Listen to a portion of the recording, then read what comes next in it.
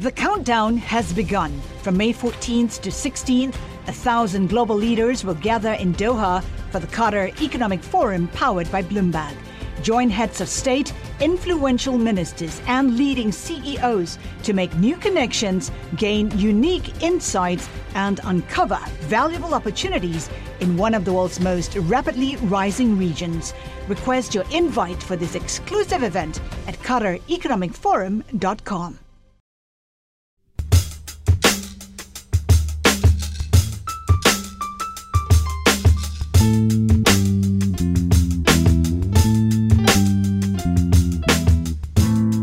Hello, and welcome to What Goes Up, a Bloomberg Weekly Markets podcast. I'm Sarah Ponsek, a reporter on the Cross Asset team. And I'm Mike Regan, a senior editor on the markets team. This week on the show, months of calm across global equity markets have finally been shattered.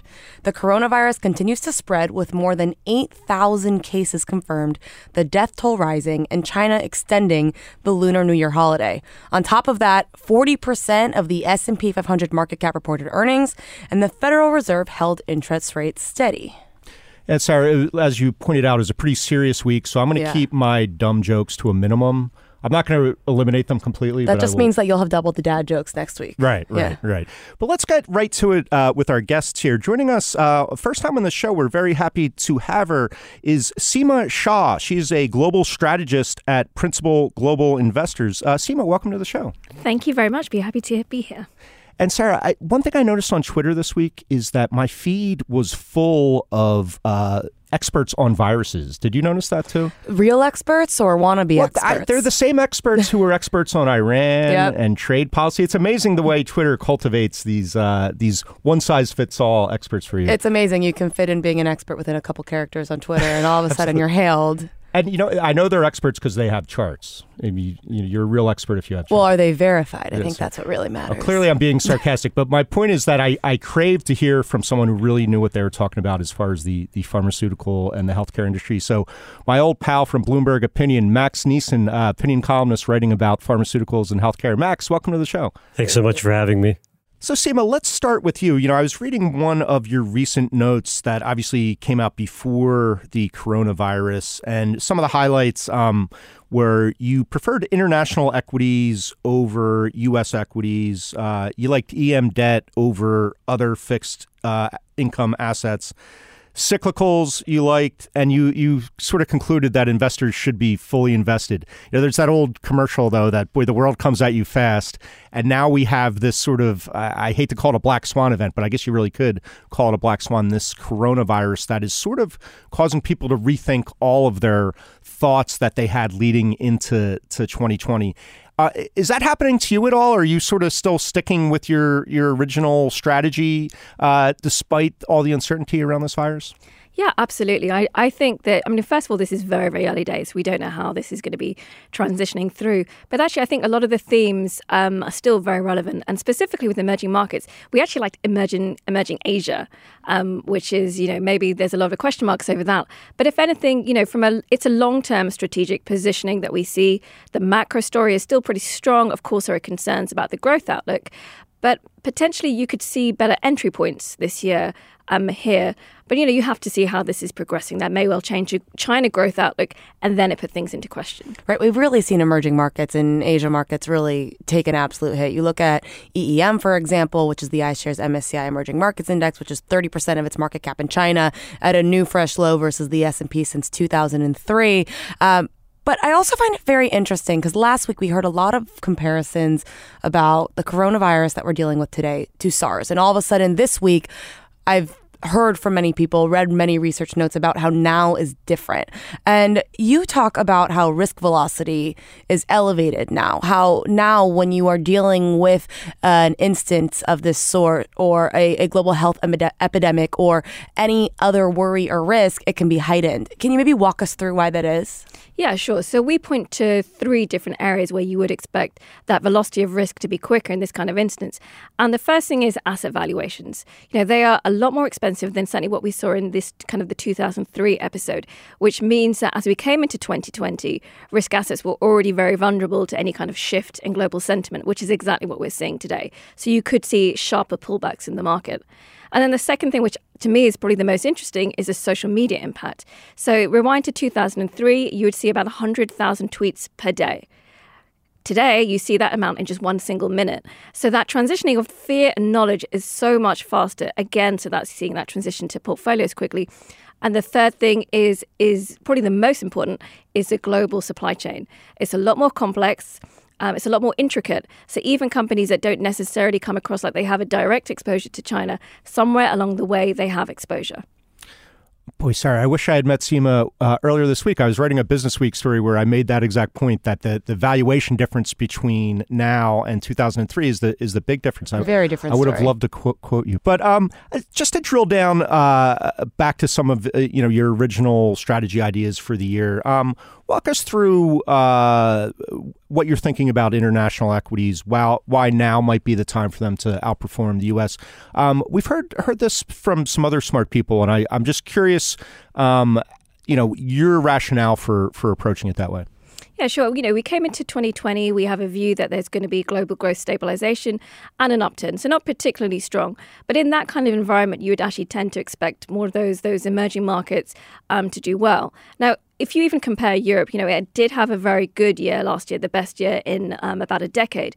But it's still somewhat undervalued. I mean, relative valuations are not as attractive as a number of areas, but it is definitely more attractive than the US.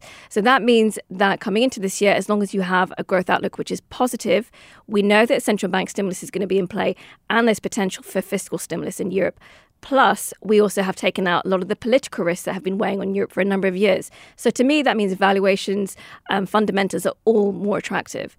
Same thing with emerging markets. Aside from what we've been seeing recently, the growth outlook is good given the reduction in US-China trade tensions. There's room for monetary stimulus and there's room for fiscal stimulus. So for us, that means that international equities look more attractive. So like you said, it is early days, and we need to see how this coronavirus actually does develop and then eventually affect economic growth. But we've already seen some estimates. I know Bloomberg Economics is estimating that it's possible that China's GDP falls to 4.5%. Sure, still 4.5% growth, but low for China's standards as an emerging market country and a dominant global player nowadays.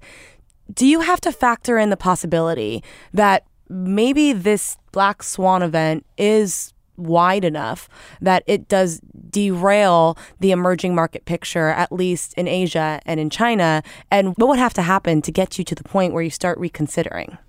I think that's really the key point, and probably the reason why you have seen markets react in the way that they have is because it does, if it were to persist, put a lot of the global growth outlook into question. So, again, this year, global growth should be okay. We were never expecting it to be like 2016, where China really booms growth around the world. But it was putting a bottom, kind of a floor under European growth, and it was lifting emerging Asia. So if you were to see China growth really persisting beyond that really sharp Q1 dip that I think everyone is expecting, but into Q2 and certainly into the second half, then, you start to take away the foundations of that global growth outlook. And the other thing is, where is the China hit? So we know from the consumer side that in SARS, it bounced back very quickly. People just defer a lot of their purchases. People go back to the airlines, etc. If, however, it leaks into the second half of the year and you start to see the production side, so you see factories staying closed, then those global big firms that we all know of who at the moment have enough stockpiles to deliver to their customers, if they start running out, that's when you start to see a real potential growth rate, and that's when we would be worried.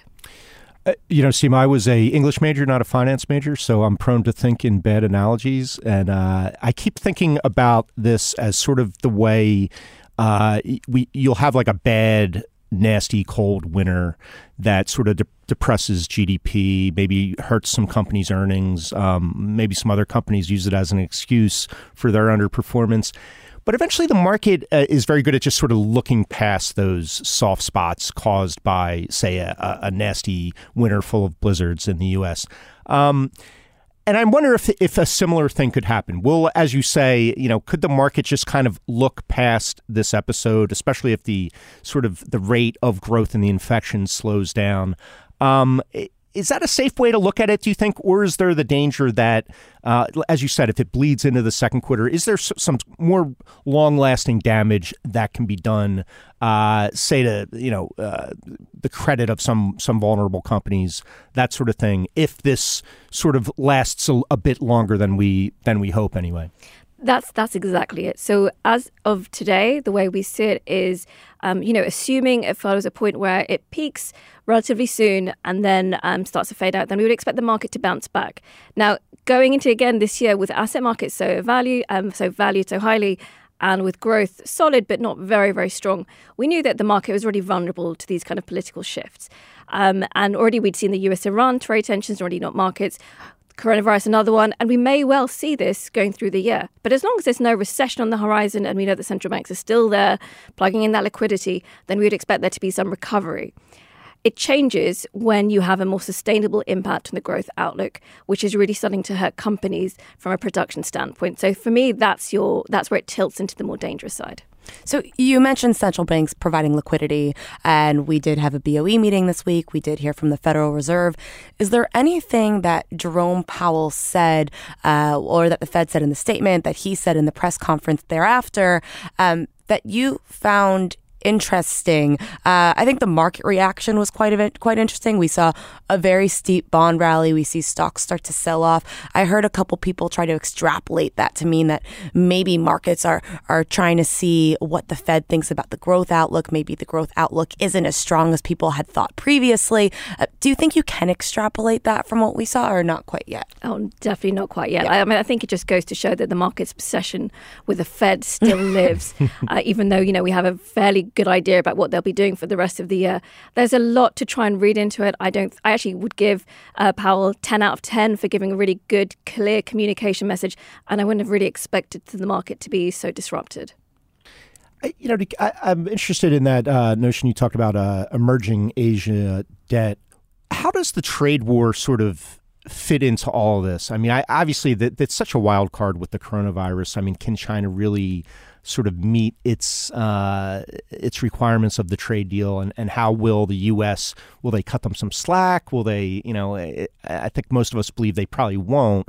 Some of the comments we've seen from Lighthizer and other officials seem to indicate that, sorry, you're not off the hook just because of this issue. Does that make the rest of Asia sort of a little more attractive than China? It does in some ways. And, one of the good things that we did see about Asia even last year was that a number of these countries, Asia is more than China. And a number of these countries, such as Indonesia, Malaysia, really tried to make some structural changes that meant that they could benefit from supply chain diversion. And I think investors should really be aware that these are long-term beneficial impacts. So there is potential for them to continue to benefit. I think with how this progresses with the US-China trade tensions, it really depends on the electorate. In the election year, the government is going to listen to the electorate. If they feel like the US is going easy on China, then I think we should expect those tensions to return. If they feel like actually we should cut them some slack, then I think everything fades out. Where do you stand on the growth versus value debacle? Just because typically I feel like when we speak with someone and they are more so on the international equity side, it's a valuation question. And typically within the U.S. or globally, they're favoring value stocks as well. But this month, I find it very interesting. And I wonder if you are on the value side, if it's testing your patience. Because if you look at S&P 500 indexes that separate growth versus value companies, we've actually now seen the strongest month for growth versus value since all the way back in early 2009, before we saw the bottom back in March of 2009. So can you maybe walk us through your thought process there? Yeah, absolutely. I like value over momentum. I think of it more from a technical perspective. So the main reason being that, yes, we see an upturn, but because it's not particularly strong, the fundamental case for shifting that into that rotation isn't necessarily there. But when you have such a dislocation in valuations, it's almost rude not to start increasing your exposure to value, because when that pop comes, you don't want to be on the wrong side of it. But having said that, is it going to be a sustainable rotation when it comes through? Probably not until you get a strong growth pickup, and that may not be till the next cycle. I like how you called it a debacle, Sarah. It is a bit of a debacle. I guess it is, yeah. We hear about it all the time. Yes. I attribute my underperformance to the debacle of... the debacle of growth versus value. Seema, I think a lot of U.S. investors, when you start talking about international equities, they get a little nervous about sort of bottoms-up stock picking in the rest of the world. They're just not as familiar with sort of the reporting requirements and the research involved in picking individual international companies, especially EM. So how would you sort of express a bullishness in international equities? Would it be in sort of ETFs that track certain nations or certain, say, EM as a whole? How would one U.S. investor sort of take advantage of international outperformance? And that's a really, really important question going into this year, because yes, the overall emerging market story is quite positive, but you absolutely need to know your country. If you look back over the last kind of 10, 15 years, a lot of these emerging markets have pursued very sensible macro policies. So, they've decided to take account of, you don't want too much debt imbalance, and you want to have low inflation. And they've done really well.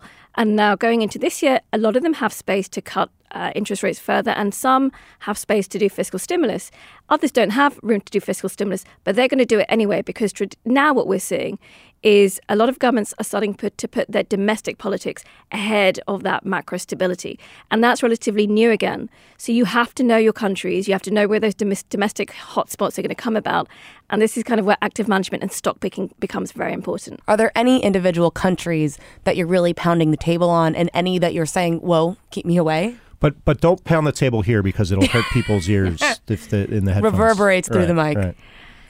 Yeah, okay. Look, again, coronavirus aside, if we're looking at over the long term, we like some parts of South Korea, especially even the chip makers.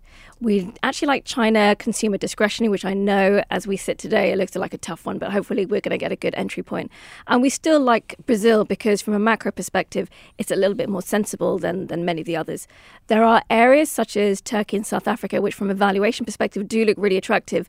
But every time that there is any kind of upheaval, they will be hit first.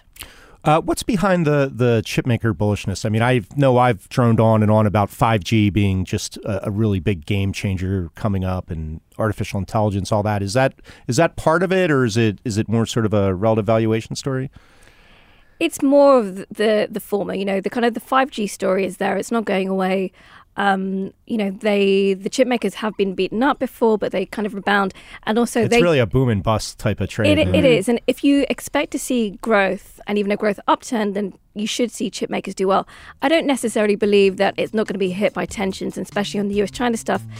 2021 might be a tough. The countdown has begun. From May 14th to 16th, 1,000 global leaders will gather in Doha for the Qatar Economic Forum powered by Bloomberg. Join heads of state, influential ministers, and leading CEOs to make new connections, gain unique insights, and uncover valuable opportunities in one of the world's most rapidly rising regions.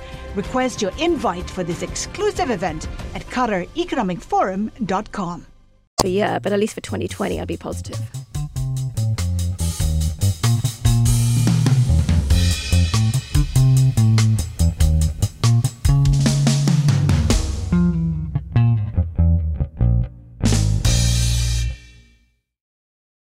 Max, let's bring you into this, because all eyes have turned to the coronavirus this week. To me, one of the most amazing things is this notion that China is going to build a hospital in like 2 to 3 weeks. Who knows if they'll meet that goal, but if they get it done in a month, I'll still be impressed. But, as we've talked about before, it's not so simple in the pharmaceutical world as far as getting a vaccine for this virus on the market.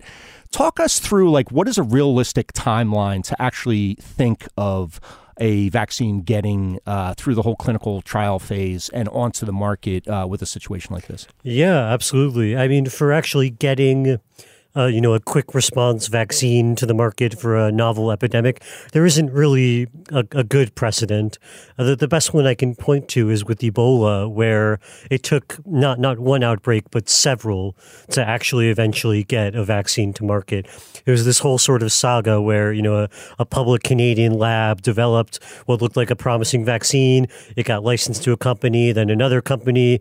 The company never developed it. And then when there was a new outbreak, the WHO more or less forced this smaller biotech to license the vaccine to Merck in 2014. And then the next outbreak rolled around. Finally, they were able to get it into the field. That beyond just the development, actually getting a vaccine into kind of a hot zone and running a clinical trial is its own set of challenges. And then finally, only actually approved in 2019. So that's the good case. That's and that's quite sort a of a long time. multi-year. But in terms of in this case, obviously trying to speed up the development pathway from that. I think you've seen at least one company saying that they're hoping to get into sort of initial human trials by April, within a few months. It's a company called Moderna, using sort of this new modern approach to rapidly creating vaccines. And then from there, that would just be your first in human safety test. From there, you get to larger trials and then actually figuring out how to manufacture the thing at scale, which Moderna probably can't do. So we're looking at a timeline of years rather than months, unfortunately. And obviously, all clinical trials don't succeed. Is there most of them don't? Right. Yeah. So is there any notion to think that maybe a vaccine for a virus like this would have a greater sort of success rate in clinical trials, just because there's so much effort being thrown at it? I would hope so, and it depends on who exactly it's going to come from. There's a lot of uncertainty whether Moderna's novel approach will work. A bunch of smaller companies, even than Moderna, working on it, and then over the longer term, you have Johnson & Johnson, one of the few remaining large pharmaceutical companies that actually has a big vaccine unit. They're working on something too, on some a 9 month to a year timeline. I think was the one they mentioned. That probably has a greater chance of success, just given the weight of resources and expertise behind it. But vaccines are something that are understood comparatively well. The question is, rapid development for a new virus, how effective it can be, how rapid, that trade-off, and trying to do it as rapidly as possible while still having something that's effective and safe is still sort of an unanswered question. We have seen some various biopharmaceutical stocks rallying on the idea that maybe they will be the one to come out with a vaccine. And you think about how long this takes. Sure, you need to develop the science. There's plenty of regulations you need to deal with. But you also wrote a great column on how kind of for some of these pharmaceutical companies, it's not really top of mind for them, or maybe not in their best interest to go about working to create a vaccine for an epidemic or a pandemic. I mean, why is that? So if in the case that, you actually develop a vaccine for an epidemic, if it's successful, it controls it. And then you're done. And then you're done, right. The biggest revenue drivers for pharmaceutical companies, they're medicines for chronic conditions, things that people take for years, or medicines for cancer where, you can charge a really high price because comparatively few people get every subvariant of cancer that the little tiny segment of lung cancer patients that your medicine targets. So, there just isn't that ability to charge such a high price in these cases because, more often than not, infectious diseases are they break out in less developed countries. And you see that these new viruses, they tend to be transient. If you look at SARS, they were a good way along on a virus, then it petered out. So there's just not an incentive to have this sort of rapid development capacity to throw resources into something that might not ever generate a return for you. And that's another reason why I'm skeptical of these companies that are popping, in addition to the fact that many of them, in fact, don't actually have the sort of proof you'd like to see that they can actually rapidly generate a medicine. You'll see them put out these sort of press releases every time there's a pandemic scare and then not come out with anything. They'll be the one speculation. Then there's the question of, would this actually be profitable, which is, an unfortunate question to ask, but it's a really real one. And it's why you see fewer companies focusing on this, fewer with the capacity, both for vaccines and another sort of key issue for antibiotics, where the pipeline of new products is minuscule. A lot of big companies have just entirely given up on it, and that's another potential source of a pandemic, antibiotic-resistant bacteria. The profit problem is even worse there, because if you develop an effective new antibiotic, the biggest incentive is to use it as little as possible so resistance doesn't develop. So it kind of points to the need for a different incentive structure for these public health issues than the one that we currently use to get companies to develop innovative medicine. medicines. Yeah, and I know I've seen stories about how China itself is trying to develop a vaccine, but I don't really know much about China's pharmaceutical industry and the sort of development process there. Is there any confidence to be had, any hope that they themselves could come up with a vaccine? There's certainly that hope, although obviously not as long of a history of successfully developing medicines, especially novel ones. It's more robust than it used to be. You've seen a greater wave of approvals of medicines, both a lot of them tend to be sort of copycats of medicines that have already, validated targets, things we've already seen, as opposed to wholly novel medicines. But, they're the ones who have the greatest access to virus material. They're seeing what it looks like every day. So I'm hopeful that there might be a developed enough infrastructure there to get this done. And at least not now, to begin to build it up for, what inevitably will be another epidemic in the future. Sarah, I think that's means it's time for our tradition, the craziest thing I saw in markets this week. And I got to say, I was impressed when I told Max about this thing we do. He said, "Oh, no problem. I cover biotech. I see a crazy thing every day in the market." It really is the place to be. So high hopes for Max. Max, hit us with the craziest thing you saw in markets this week. Okay, the craziest thing I saw this week was a small biotechnology company called Vir, already up on the news that it was working on an antibody medicine for the virus.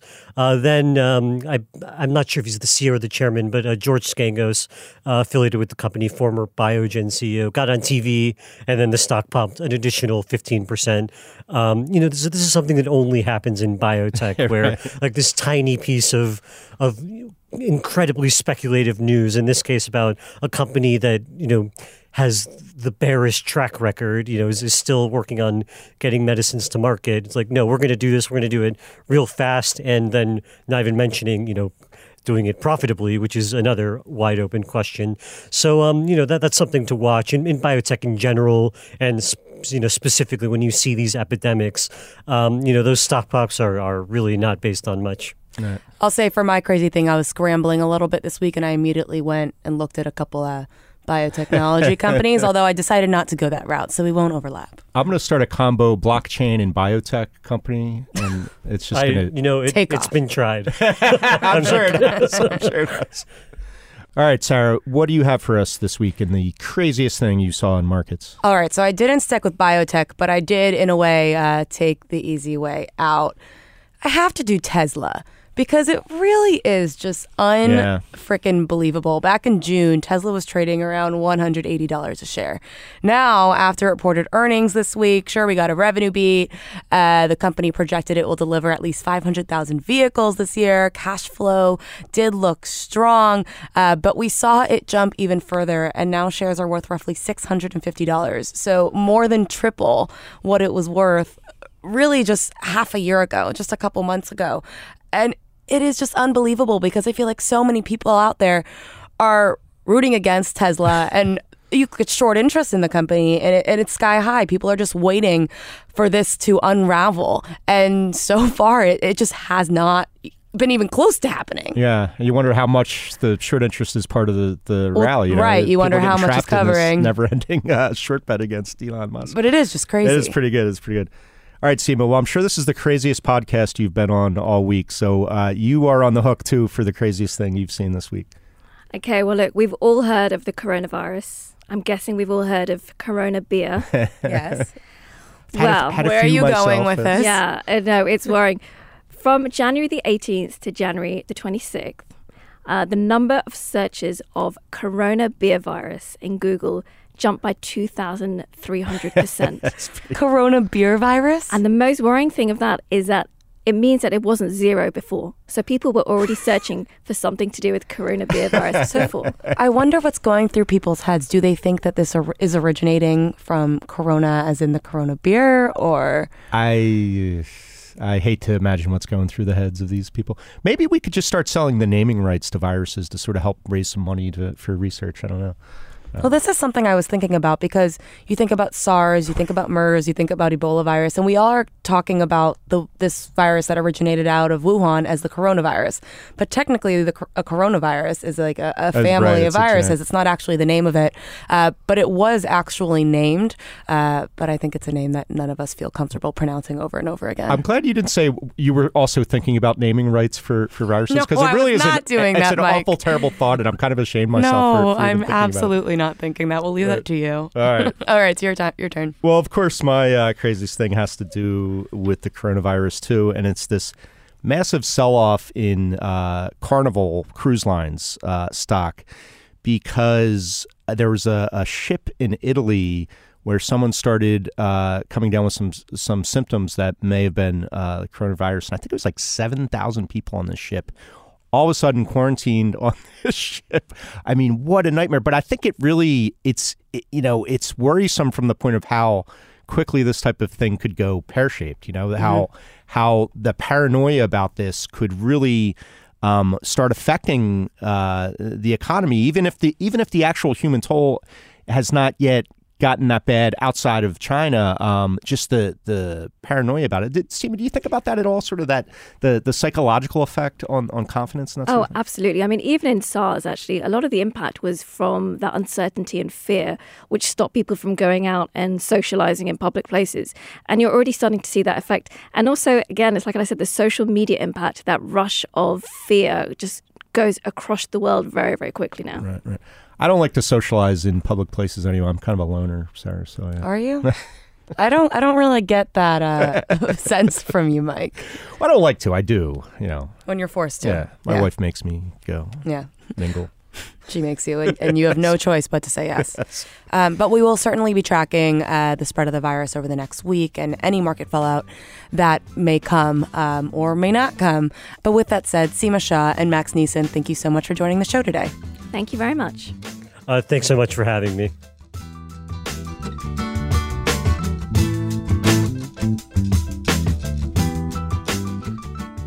What Goes Up will be back next week. Until then, you can find us on the Bloomberg Terminal website and app or wherever you get your podcasts. We'd love it if you took the time to rate and review the show on Apple Podcasts so more listeners can find us. And you can find us on Twitter. Follow me at Sarah Ponsek, Mike is at Reganonymous, and Max Neeson is at Max Neeson.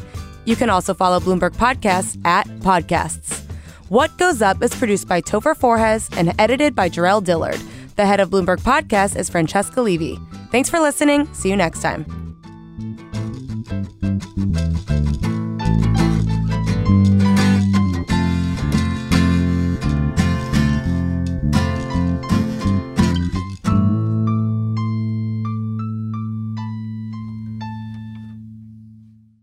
The countdown has begun. From May 14th to 16th, 1,000 global leaders will gather in Doha for the Qatar Economic Forum powered by Bloomberg.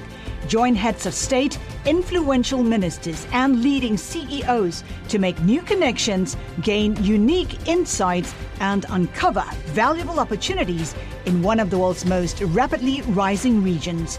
Request your invite for this exclusive event at QatarEconomicForum.com.